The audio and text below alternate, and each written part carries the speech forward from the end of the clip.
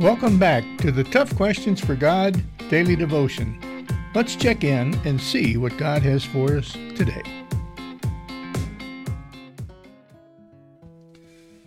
Very pertinent words coming out of the book of John, chapter 1. Very familiar words, very famous words. Behold, the Lamb of God who takes away the sin of the world.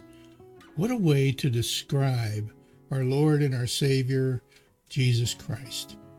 That he is the Lamb, the sacrificial Lamb of God. God in human form come into the world in order to sacrifice himself for the sins that you and I have created, that we've done. It's such a humbling thing when you think about what God has done on our behalf. So friends, think about that throughout the day today. There's probably somebody in your life that needs to hear these words today. And I'm going to encourage you right now, forward this video to them. Thanks, God bless, and we'll see you tomorrow. Bye. Thanks for joining me today. Tough Questions for God is all about growing in a relative faith without the buildings, pews, or drama that we're used to.